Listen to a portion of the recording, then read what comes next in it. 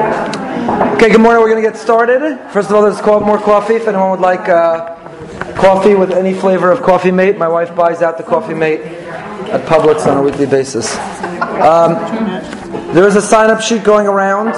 If you sign up, it'll be easier to remind everyone when we're having class, and even more significantly, in the event that we're not. I mean, you're welcome to come anyway on Wednesday mornings and hang out at my house, but in the event that we're not. So please sign up and make sure to give your information. Okay, last week we studied, again, the idea is to study about Emunah each week, and we're not studying a set sefer, but rather each week to find another nugget, another unit just for that week, something to inspire our Emunah of the week. As we spoke about last week, Emunah is one of those things that hopefully we have within us. It is inside all of us to feel there is a power, a creator, something greater than ourselves in this world.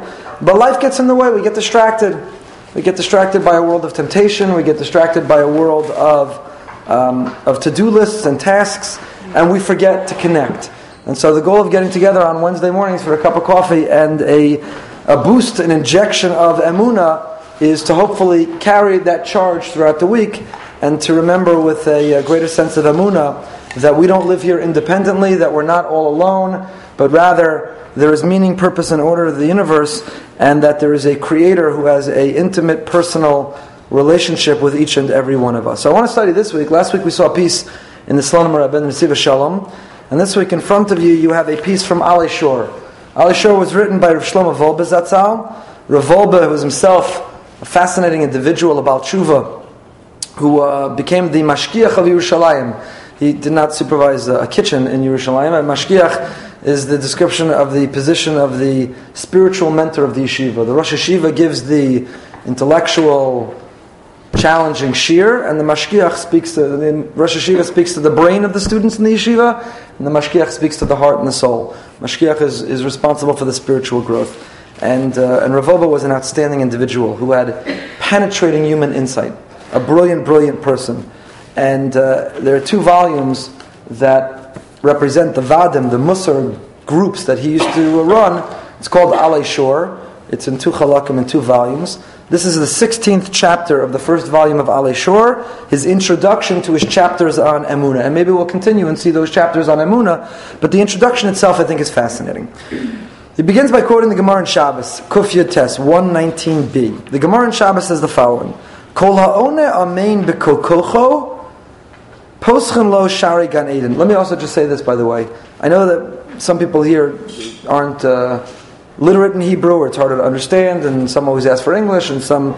The reason I think it's great to study with a text, and we don't do enough of it, is that the highest level of Torah learning, nothing compares to when you have your pen, and you have your text, and you're underlining, you're writing the... My greatest years of learning breakthrough, my earliest years, were writing the translation of the words, underlining, an asterisk, coming back, knowing.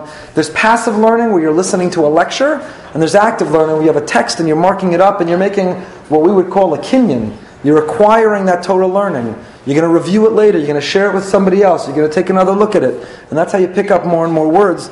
That's how you remember more and more. So don't feel obligated to follow one side, but one of the goals that we'll try to achieve on Wednesday mornings is not just talk about Emunah, but do it through a text, so that we're gaining skill in texts, and so that we're acquiring Torah to make it our own.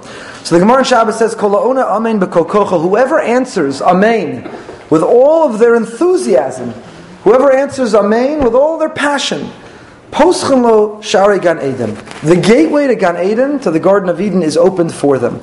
Shene'amar pischu sha'arim vayavo goy tzadik shomer emunim, al tikrei shomer emunim, ela sha'omrim amen. This is a statement of our rabbis in the Gemara Shabbos. This is the origin of, you may have heard some communities have Amen groups. Maybe this is going to turn into one. Drink your coffee and make a bracha. We could all answer Amen. But whoever answers Amen b'kol kocho, if you respond to somebody else's bracha, first of all, that in itself is instructive. You respond to someone else's bracha means that someone else made the bracha out loud so you could respond.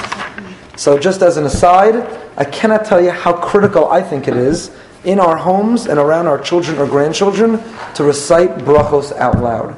You talk about the influence of Emunah through osmosis, the nuanced, implicit statement of Emunah. Our children don't only grow because you sit them down on the couch and give them a lecture about the first cause, creator of the universe, who has a relationship with us. Our children know you believe in Hashem, not necessarily because you can have a philosophical, theological dialogue with them. They know you believe in Hashem because before you take a sip of coffee, you say, "Oh wow, I need this coffee so badly. Thank you, Hashem, for inventing the coffee bean. Thank you, Hashem, for giving me access to a delicious cup of coffee right now." Sha'akol, you say a bracha that everything came from Hashem. It was all created with His word. The children may not articulate it. It may not be on a conscious or cognitive level that they say, "Oh, my parent believes in Hashem," because they made a bracha. But day after day, year after year of hearing a bracha out loud before you eat, and feel free to throw into the bracha, "I'm going to thank Hashem now for this amazing dinner that we're about to eat, or for the opportunity to go out and eat in a restaurant, or for the ice cream that we stopped to have. Come, make a bracha with me." Tell your kids, you make a bracha. I want to be able to answer amen to you. Because as we'll see right now, the whole notion of a bracha is an affirmation of emunah. I believe you exist. You don't say thank you to somebody you don't believe exists. You don't say thank you to a figment of your imagination. You say thank you to somebody, something that you wholeheartedly believe exists. So just by saying thank you to Hashem, you are implicitly affirming, acknowledging that you believe He's there. And then the person responds to that bracha and says amen. What they're saying is ditto. Me too. That's what amen literally means. Amen means ditto. Me too. Amen is you said a bracha, you believe in Hashem? Me too. I also recognize Hashem who created everything with His word, or whatever your bracha you're saying. So the Gemara says that if you answer amen with all of your energy, with all your strength, with all your passion, with enthusiasm and excitement, it achieves opening the gates to the Garden of Eden. My amen. What is amen? I'm on the third line. Amar Rabbi Chanina, Kel El Melech Ne'eman. Amen is an acronym. Amen is El Melech Ne'eman. The God, the King, who is trustworthy, in whom we trust. Kel Melech Ne'eman. It says on your dollar bills, in God we trust. Amen is, in God I trust. Amen is the root of the word emunah. It comes from the same word. So a person who screams out, Amen, you give an Amen, but ko kocho, not you ignore the other person's bracha, not you mumble Amen, not you say Amen to yourself. You give an Amen, but ko kocho, it opens the gates to the Garden of Eden. Amen is an acronym, Kel Melech Ne'eman. Says Rav Wolbe the following. Der Chazal hi legalos dvarim ha'omdim berumo shel olam davke b'maaseh katan. The way of our rabbis was to reveal the most significant, the greatest, the most advanced ideas through a small gesture. Anias amen bekokocho. What's the idea of answering amen with all of your being? Hakavana maaseh katan shel emunahu. Some people think a great statement of emunah is you're willing to die al Kiddush Hashem. Right? This week's parsha we have the Akedah. Avram is willing to take his son to Har HaMoriah, and he's asked to sacrifice, and we can't even imagine. We spoke about it yesterday in the parsha class a little bit, but the supreme sacrifice of not only killing your beloved, precious son, but killing your whole future. Avram spends years on a soapbox lecturing the world about how they have it all wrong, he has it all right. God's promised him his children are going to be like the stars in the sky and the sands on the beach. It's going to all happen through my son Yitzchak. You should all know that through my little Yitzchak, we're going to transform the world to be a monotheistic society. The future is with my family. He's been telling that on every talk show, writing that as op-eds in every newspaper, telling the whole world. And then God says, change your plan. I want you to kill Yitzchak. Can you imagine? Don't imagine. Avram not only is going to be asked to do the most cruel thing to his own flesh and blood, but also what it means to lose his life mission. That's an unbelievable challenge. It's an unbelievable challenge. So that's a supreme moment of emunah. To say, I believe in God, whatever God asks me to do, I'm going to do. And we have in our lives supreme moments of emunah. People go through incomprehensibly difficult circumstances, and they're asked to still believe. That is an unbelievable statement of emunah. Answering amen is the smallest, most trivial, seemingly trite expression of emunah. Someone made a bracha, they had a cup of coffee, and you said amen. Big deal. You said amen. That's like the complete polar opposite of being asked to kill your own son. Amen. A small thing. A small little gesture.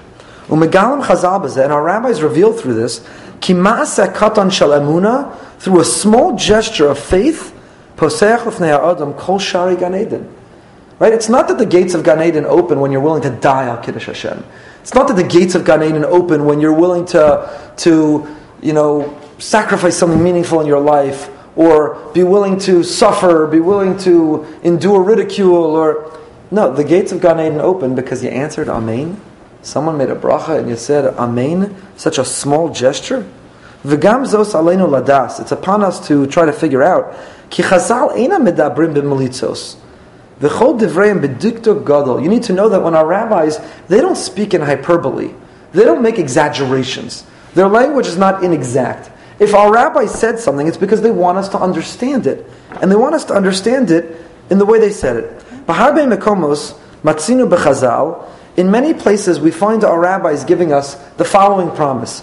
Muftach lo shehu ben olam haba.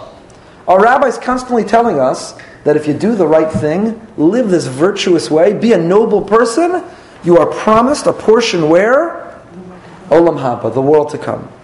V'ilu kan eina maskirim olam haba ela Gan Eden.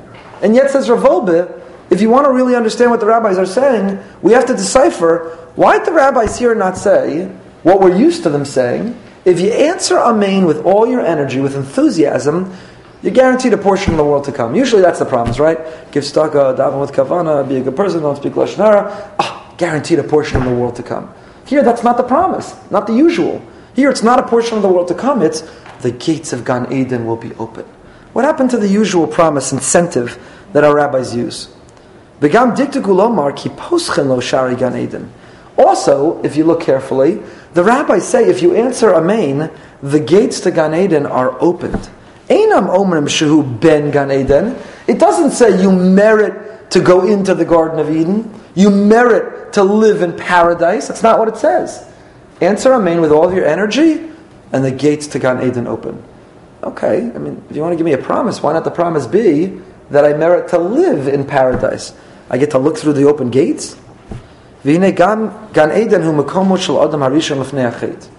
Where is Gan Eden? Olam haba is the world to come. Olam haba is to return to our source. It's the world of bliss. It's the world of perfection. It's the world of the ultimate in revelation. Olam haba is the world to come. It's the place of reward. Gan Eden is a throwback. Gan Eden is a throwback to Adam Arishon, to Adam, lefnei hachet, before the sin. Asher kochos hara terem hifridu ben abriya lebein habore. So what happened? We were in Gan Eden. When Adam is first created, he's placed in the Garden of Eden. Why is he out? He got booted. Why did he get booted? Because of his wife. No, it's dangerous. Why did he get booted? Adam is expelled. It's a dangerous... well outnumbered here to make those kind of jokes. But Adam is expelled from Gan Eden. Why? Because he and Chava had bad judgment. They made mistakes. And their mistakes created a barrier between themselves and God. In Gan Eden, Hashem was revealed. Everything was taken care of for you. Man, first of all, lived forever. He had immortality in Gan Eden. In Gan Eden, one didn't need to work. One didn't need to toil. In Gan Eden, Hashem's presence was undeniable. There was no barrier. There was no doubt. The uncertainty that we live with, the doubt, the struggle, is there God? Is there not God? I don't see Him. I don't feel Him. How could a God do that thing? I don't know. All that didn't exist in Gan Eden. Ba'olam shala'achar achet, we're on the third paragraph. In the world after the mistake, shorer hester panim, we live in a world where God is concealed. We live in a world where God is hidden. Efshar lachshov ki ilu ha'olam menutak miboro v'nosei es atzmo teva. If we want to, and we wouldn't be alone, there's plenty in the world, we could deny God's existence.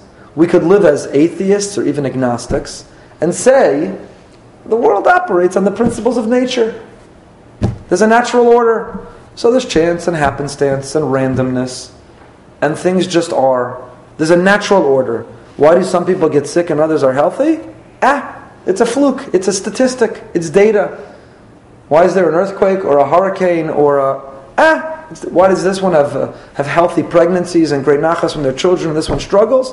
It's nature. It's the natural world and the natural order, and everything that happens to us is a product of nature. There's no God. There's no creator. There's no omniscient being that interacts with the world. If one wants to, God is hidden. He's concealed, leaving room for doubt. Now, why is that? By the way, we spoke about it last week in the afternoon class, in the Shabbos afternoon class.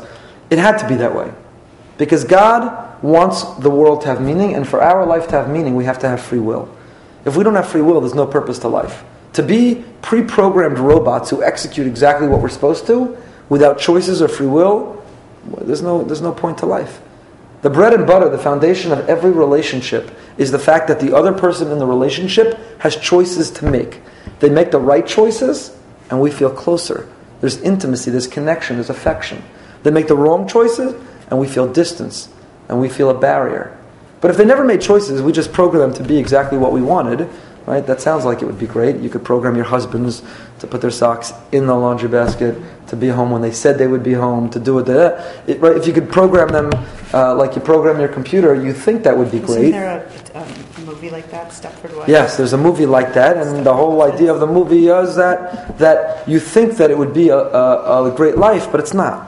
You know, it's not a great life. You want a robot, you could have a robot. You can't have romance with a robot. There is no love, there is no intimacy, there is no affection. Those feelings that are the very source of our energy, of our life source, of our being alive, you can't achieve that from a relationship with a robot. You need free will, you need choices, because the choices and the results that come as consequences of the choices give meaning to life. Hopefully enriching life in the most positive of ways, sometimes having a setback in life, but hopefully overall providing a very meaningful life. And what's true in our human relationships, it's true for parents and children, it's true for friends, it's true in marriage, it's true in every realm of life. It is the free will that gives meaning and purpose and animates and makes the relationship dynamic and rich and meaningful. And without it, there's no relationship. And the same is true in our relationship with God. If we just were obedient and did everything God wanted exactly as He asked it, He didn't need to create a world that looked like that. He created the world, and He planted us and plopped us in this world filled with temptation and distraction and desire, and He said, now make the right choice. And when you make the right choice, you're going to feel like $1,000,000, and you and I will have a relationship, and there's no greater pleasure and there's no greater good than that feeling of connection of doing the right thing. There is no greater good than the feeling of doing the right thing. You know, I always say, I don't always live it, but I always remember it, and I try to live it. When you're in that great zone with eating, right, everyone, you're dieting, you're healthy, lifestyle, whatever you're doing, when you're in that great zone where the unhealthy food doesn't even tempt you, when you're in that zone, so the great feeling of being disciplined is far more pleasurable than the momentary taste of the chocolate cake you gave up. When you're not in the zone, you forget that. You think the chocolate cake tastes better and is more rewarding and will last longer than whatever pleasure. That's the challenge of it, because our mind plays games on us and you forget it. But when you're in the zone, what keeps you in that zone is you stare down the chocolate cake, you have no interest, you defeat it, you walk away with your head high and you say, you know what? Being able to say no, being disciplined and regulating myself, expressing my free will in a healthy way, is more delicious than any piece of chocolate cake ever could be. That's the way we were wired. It's the way that we are programmed. So in order to retain that free will, God has to be hidden. If God talked to us, like, you know, people say all the time, well, if God talked to me like He talked to Avram, if God spoke to me like He did Moshe, of course I would believe Him. So why doesn't God talk to us? Why isn't God revealed? Why is the world designed in such a way that He's hidden and that we could be in denial if we want to be? Because otherwise you don't have free will. You do not have free will if the consequence is right in front of you. Nobody ever speeds with a policeman in front of them on the highway.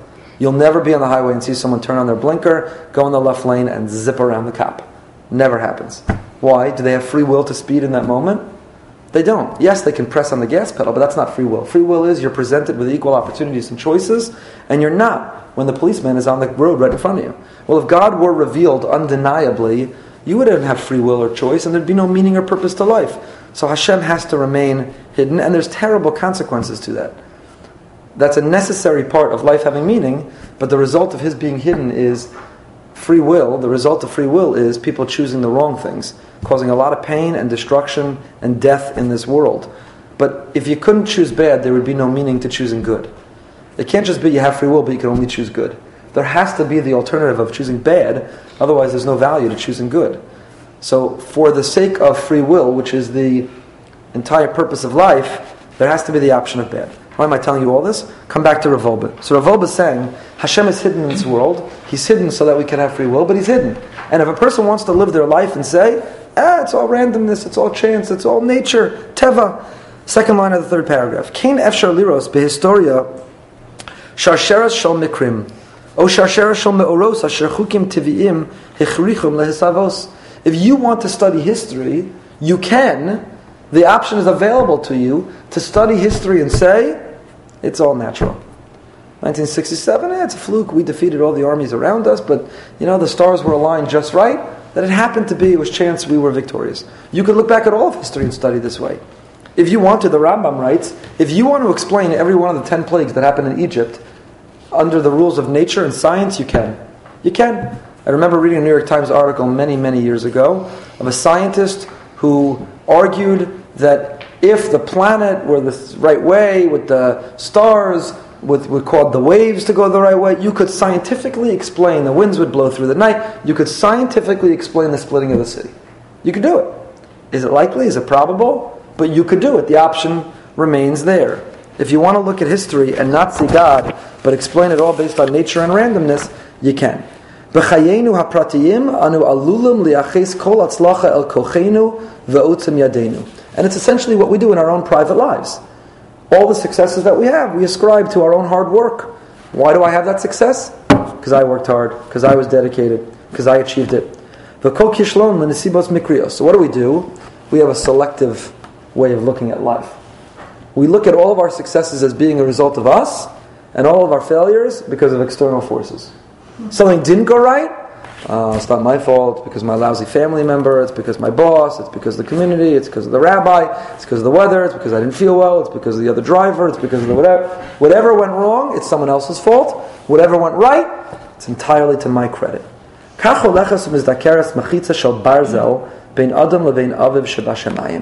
There is an iron curtain between us and God, where He is hidden, He is revealed, He's behind the curtain. He's hidden. I'm sorry, not revealed, He's concealed. He's hidden behind the curtain. And we go through life with His being hidden. Ha'emunah, if you choose to live with emunah, if you choose to peek behind the curtain, if you choose to say, you know what, it's not just me. There's a creator. There's something greater than myself. And both my successes and my failures are for a reason and for a purpose. Everything happens for a reason. There is a cause, there is meaning to the world. Ha'emunah megala es abori yisbarach betoch ha'hester v'horeses mechitzas habarzal bein bria lebein bora. You know what emunah does? It pierces a hole in the iron curtain. Emunah is, you take a knife, a sword, and you slice open that curtain. You say, God, you're not remaining hidden in my life. You're not going to be concealed in my life. I'm not explaining everything through science and randomness and chance and nature. I'm explaining that it's all you.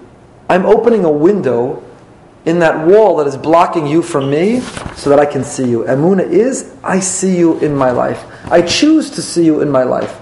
I ask you for the things I need your help with. I have gratitude to you for the things I'm grateful for. I praise you, I recognize you, I appreciate you, I communicate and I talk to you. I'm living with emunah. I'm cutting a hole in that curtain that blocks us. So ha'ona amen, b'kol koach emunaso. When you answer amen with every ounce of your emunah, with this affirmation, this great declaration, someone makes a bracha and you say, I believe in him too. I see him too. I talk to him too. I'm also grateful to him. That's what amen means. What happens? Poscha no shari gan eden, hu atzmo nimtza b'toch olam hazeh mustar hapanim, achu roa nechocha es ha'olam b'tikuno. I love the visual that Rav Wolbe provides. What were Rav Wolbe's questions? Why is it that if you answer amen with all of your energy, if you express emunah passionately, enthusiastically, you're promised the entrance to Gan Eden is opened? What happened to being promised olam haba? And why not be promised you're in paradise? Why are we being promised that you open the gates to paradise, to Gan Eden? So he's answering it. When you answer amen b'kol kocho, you open the wall between us and Gan Eden. There's a place called Gan Eden. In Gan Eden, God is revealed. In Gan Eden, you don't deny, you don't live with doubt, you're not unsure, you're not curious. In Gan Eden, you know as much as I know that you're sitting in front of me right now. You know with certainty that God exists, that God is involved in your life, that God loves you, and you live with gratitude towards Him. That's the place called Gan Eden. Normally there's a wall blocking us from Gan Eden. I don't know if God exists, I'm not so sure, I live with doubt, sometimes more than others, why would He do this thing to me? There's a thick wall. When you answer Amen, when you live with Emunah, you open a hole in the wall. You open the curtain and you see Gan Eden. You see that world of God being revealed. You see what it's like to live with God in your life.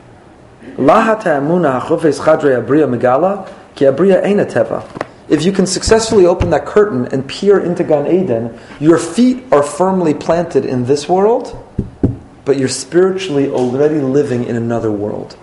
Right? The people that we know who live with Emunah, the people that we know, I spoke last Shabbos about Rebbe Tzimachlis, and how her son-in-law, my buddy Avram Willig, described her as otherworldly. Her feet were firmly planted in this world, making 300 meals a Shabbos and taking care of people and hosting guests.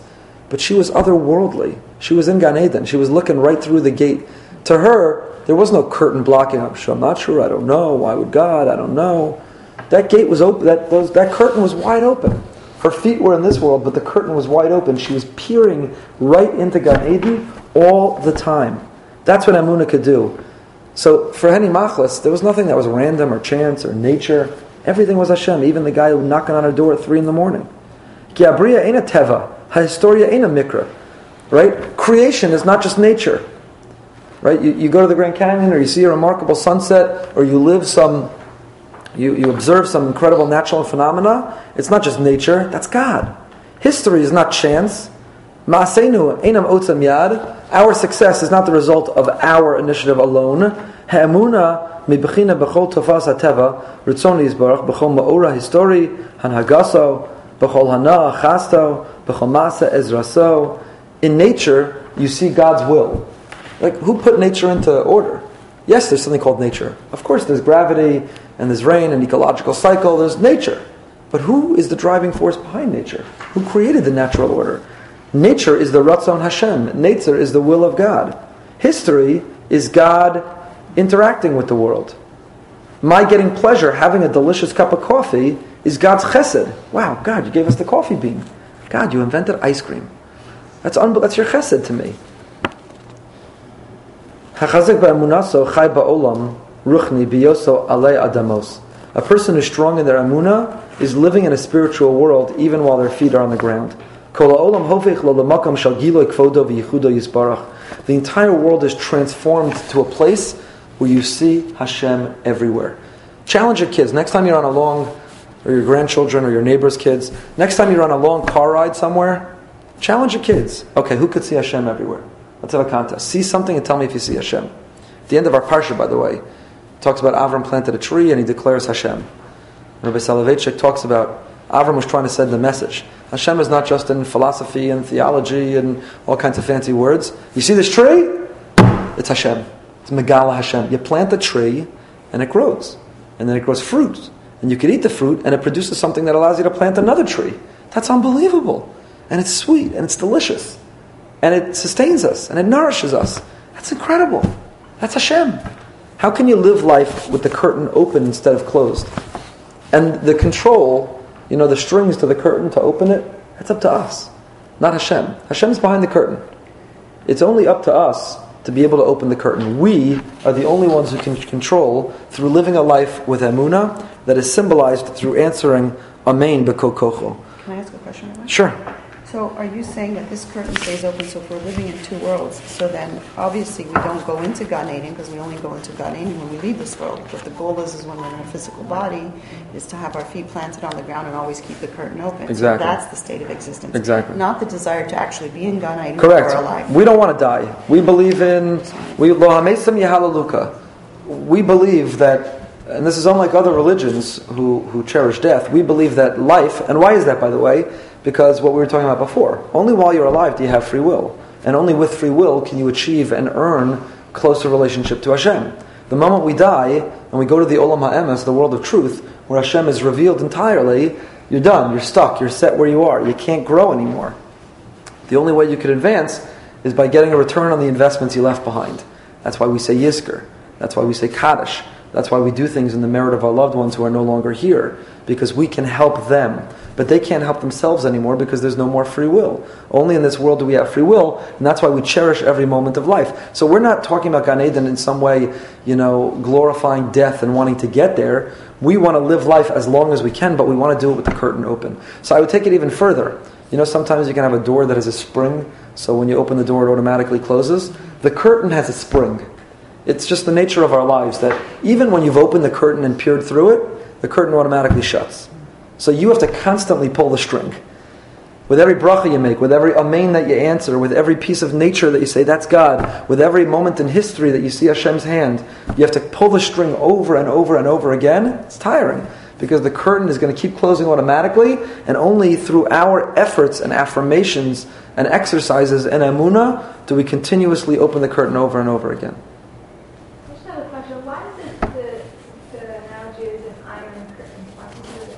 That's a good question. I don't know. I don't know if it has to do with the Soviet Jewry movement, but I don't know. Chazal already did. Chazal had this.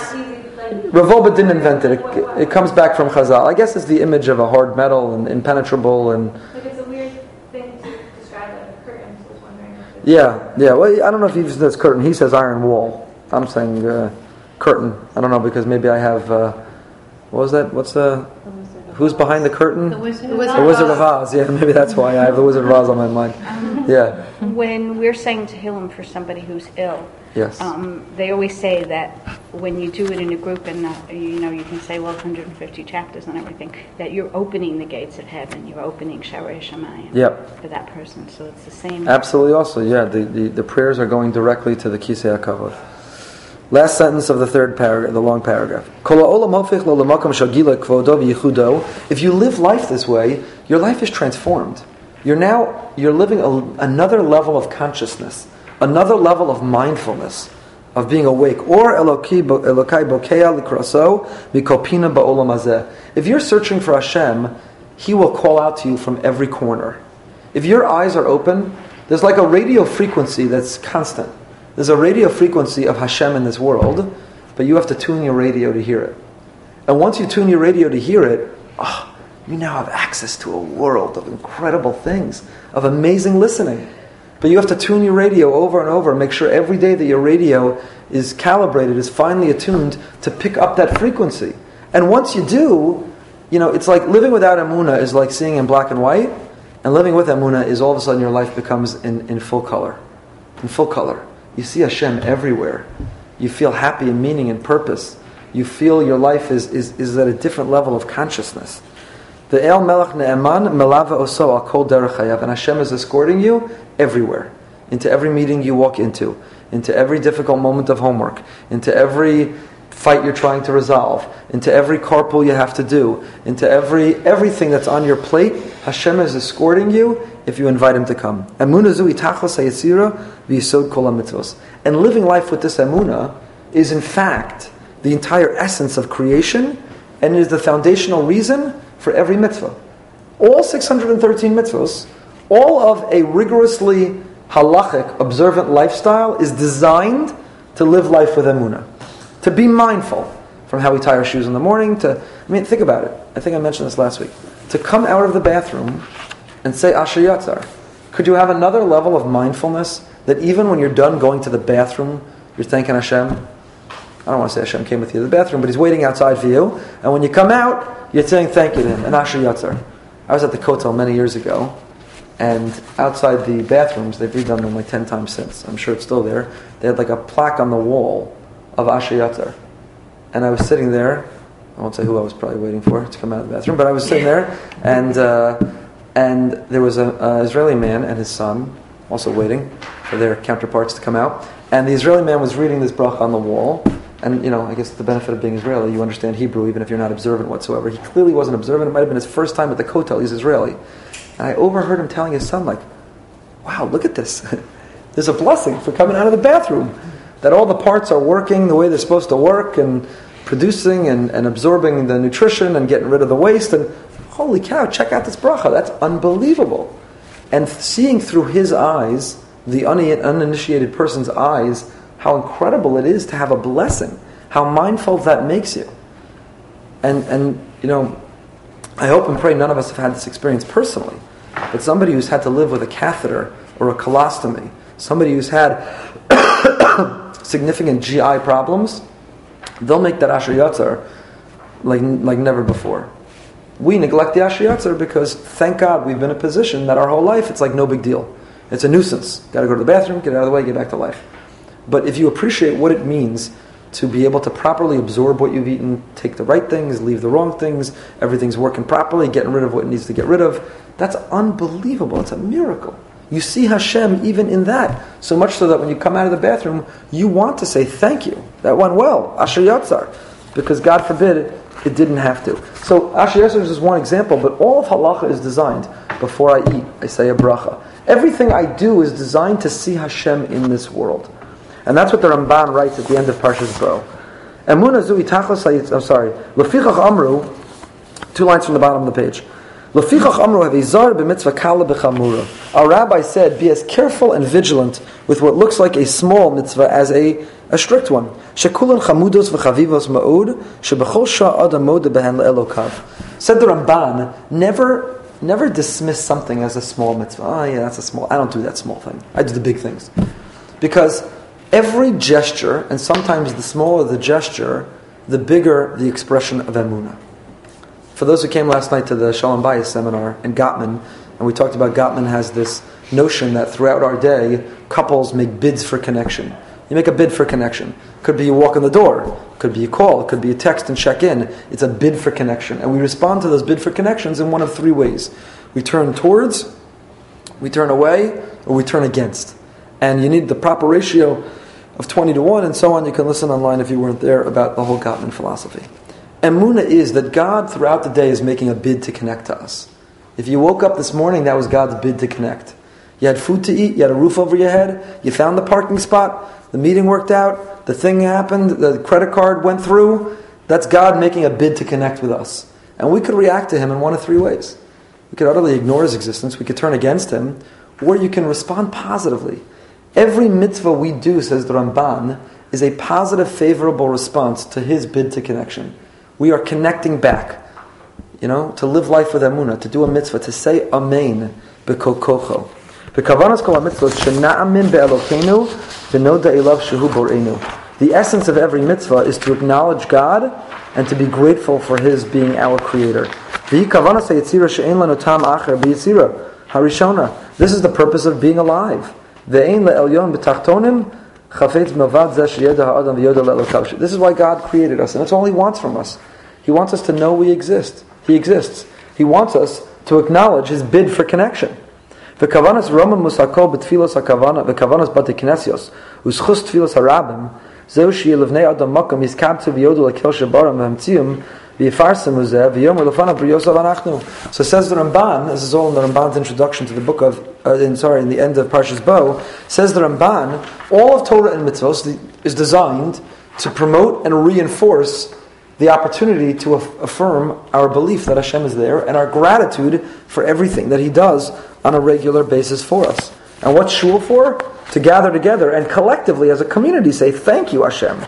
V'harasha ha'kofar b'kel k'gon ha'omim sha'olam kadmon kachashu b'Hashem v'yomru lohu ein b'maseim schus afilu yisnagu b'midas nos v'tovos kol yimeim. And the opposite is also true.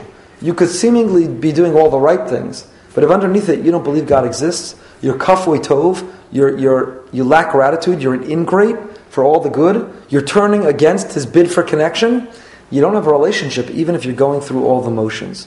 Zepashadu baruhu, this is simple. Misha'ein lo emuna ha'ikar chaser b'chayav. If you're missing emuna, you're living in black and white, not in color. Uma yo'ilu lo kol ma'asav hatovim. So if you're not living with emuna, you're missing out on the key, on the core purpose of life. Hashem einecha halo le'emuna. And that is our thoughts on emuna for the day. Yes? Are you going to discuss in future classes what happens when you have emuna and bad things happen anyway? Yeah, we could try to talk about that. Why do bad things happen to good people living with emuna? Yeah, because it's like this is the elephant in the room. This is the positive stuff. Right. what to do. It's the elephant in the room. We'll get to it. Yeah, and you also said like God